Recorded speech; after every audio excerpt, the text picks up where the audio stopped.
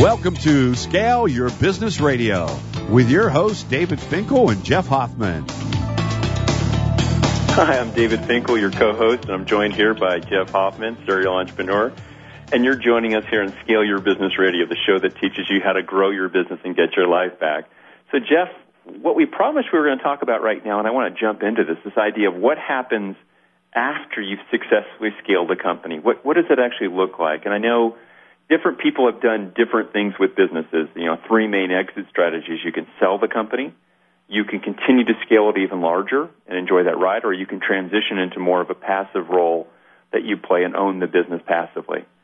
So talk real quickly, if you would. What did you choose to do for your life with Priceline.com in terms of some of the business that you did? Sure. So, you mentioned few different options, and I've been through all of them. I have been through selling a company to a larger acquirer. We've been through, in more than one case, Priceline included, taking the company public and exiting through an IPO. And then some companies just don't work. But the ones that are successful, there are, like you said, there are a lot of strategies with what you do later for you to exit. In the Priceline case, we used the public markets. We did an IPO, which created value for everybody involved in the company from the start and going forward. And that gave people an opportunity to, turn their hard work into liquidity over time and to move on after that. Yeah. It's interesting to me when I look at a business owner. Most business owners, we don't have a clue what life would actually be like after the exit from a business. It's interesting. I think most business owners pour their heart and soul into that first business, and whether it's 5 years later, 15 years later, and if they sell that company, if they choose that as the exit, it's interesting about what life is like post that sale. What was it like for you when you sold your first company? It was CTI was the first one that you sold, correct? Correct. We sold that company to American Express. And, it's interesting you said that because I hit a point where I loved my life. I loved coming to work every day because I had a good life outside of work, but I also enjoyed my work, my employees, our market. We were growing. We were making money. So when I first got an acquisition offer, I didn't want to sell the company because I didn't know what I would do the next day. What if you liked the week as much as you liked the weekend? And, you couldn't wait to get to work just as much as you couldn't wait to get to your family and the rest of your life. And I was thinking, will I ever find this moment again, a company that I just love being at every day? So I was actually reluctant to sell the company initially because my quality of life was finally where I wanted it to be. Yeah. What turned the corner for you? What tipped you over the edge there and made you take the decision to go ahead and sell? Well, I think part of it was that selling the company, and I don't want this to sound crass, but because I didn't want to sell, and we were going back and forth in this discussion, they continued to increase the offer. So they hit a point where it just seemed silly not to do it. It didn't make any sense. But I think the other part of that is you start to realize that if your business leads you to success, your success then leads you to be able to achieve a whole bunch of your other life goals that you couldn't have done otherwise, which included being able to help a lot of people in the world. There's a lot of problems in the world that unfortunately, although I'm not a money-driven person, require money to solve. And I realized that a successful exit from the company would enable us financially to be able to go out in the world and achieve goals in our lives that were much more important than the business itself. It's interesting to hear you say that, and I think it's a wonderful statement about your value structure, and one I concur with.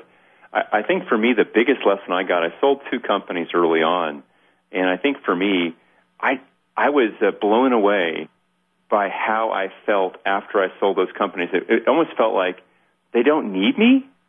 Of course I wanted them to be successful, but I didn't want them to be too successful because I wanted to be needed, and I felt a little bit empty with that part. Did you ever have that feeling when you sold?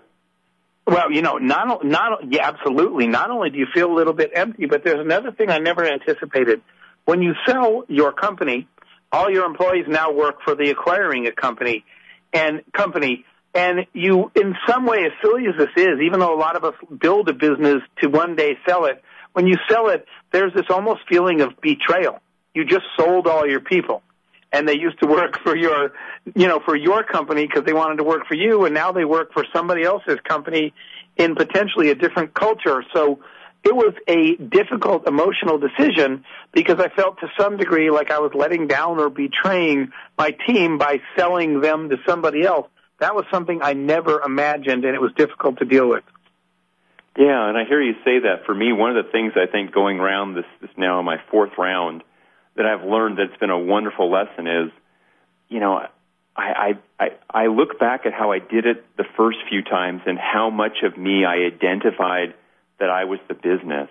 And if the business did well, I felt good about myself. And if the business was struggling, my self-image, my self-esteem, my self-concept would take a hit there as well. And I think one of the things I noticed for people who've done this and have a happy life as opposed to just they've done it and been successful during the business but don't really have a happy life outside of it is that the lesson about making sure that we recognize we're not our business from an emotional standpoint, because I see how sometimes the emotional connection with the business of saying I am the business or it represents me makes it hard to let go, and the irony is, or the paradox is, that makes it harder to scale it. Have you observed the same thing with business owners, the ones that are happiest post-business or happiest even in the business? Absolutely, David. In fact, when you first brought this topic up to me, it made it even more, I think, urgent for me to work with you to write this book, Scale, because I realized that a lot of people are in that position and don't realize that, don't know how to get out of it.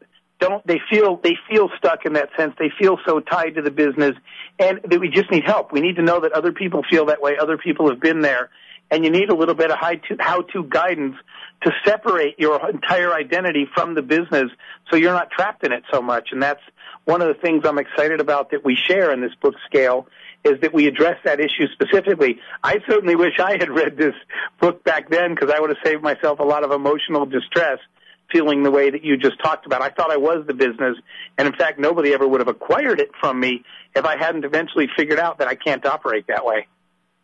Jeff, I'm really appreciative of that. So everyone who's joining us here for this particular show, as we bring today's episode to an end, I want to look back here.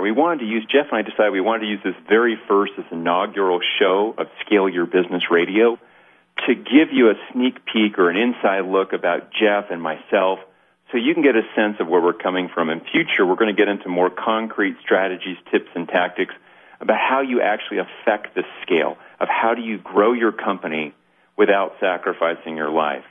So I want to say thank you, Jeff, for joining me here today on the Scale Your Business Radio show, and I look forward to seeing all of you here in the future who come back to future shows where we're talking about how it is that you build your systems. How do you implement internal controls? How do you get your team all on the same page?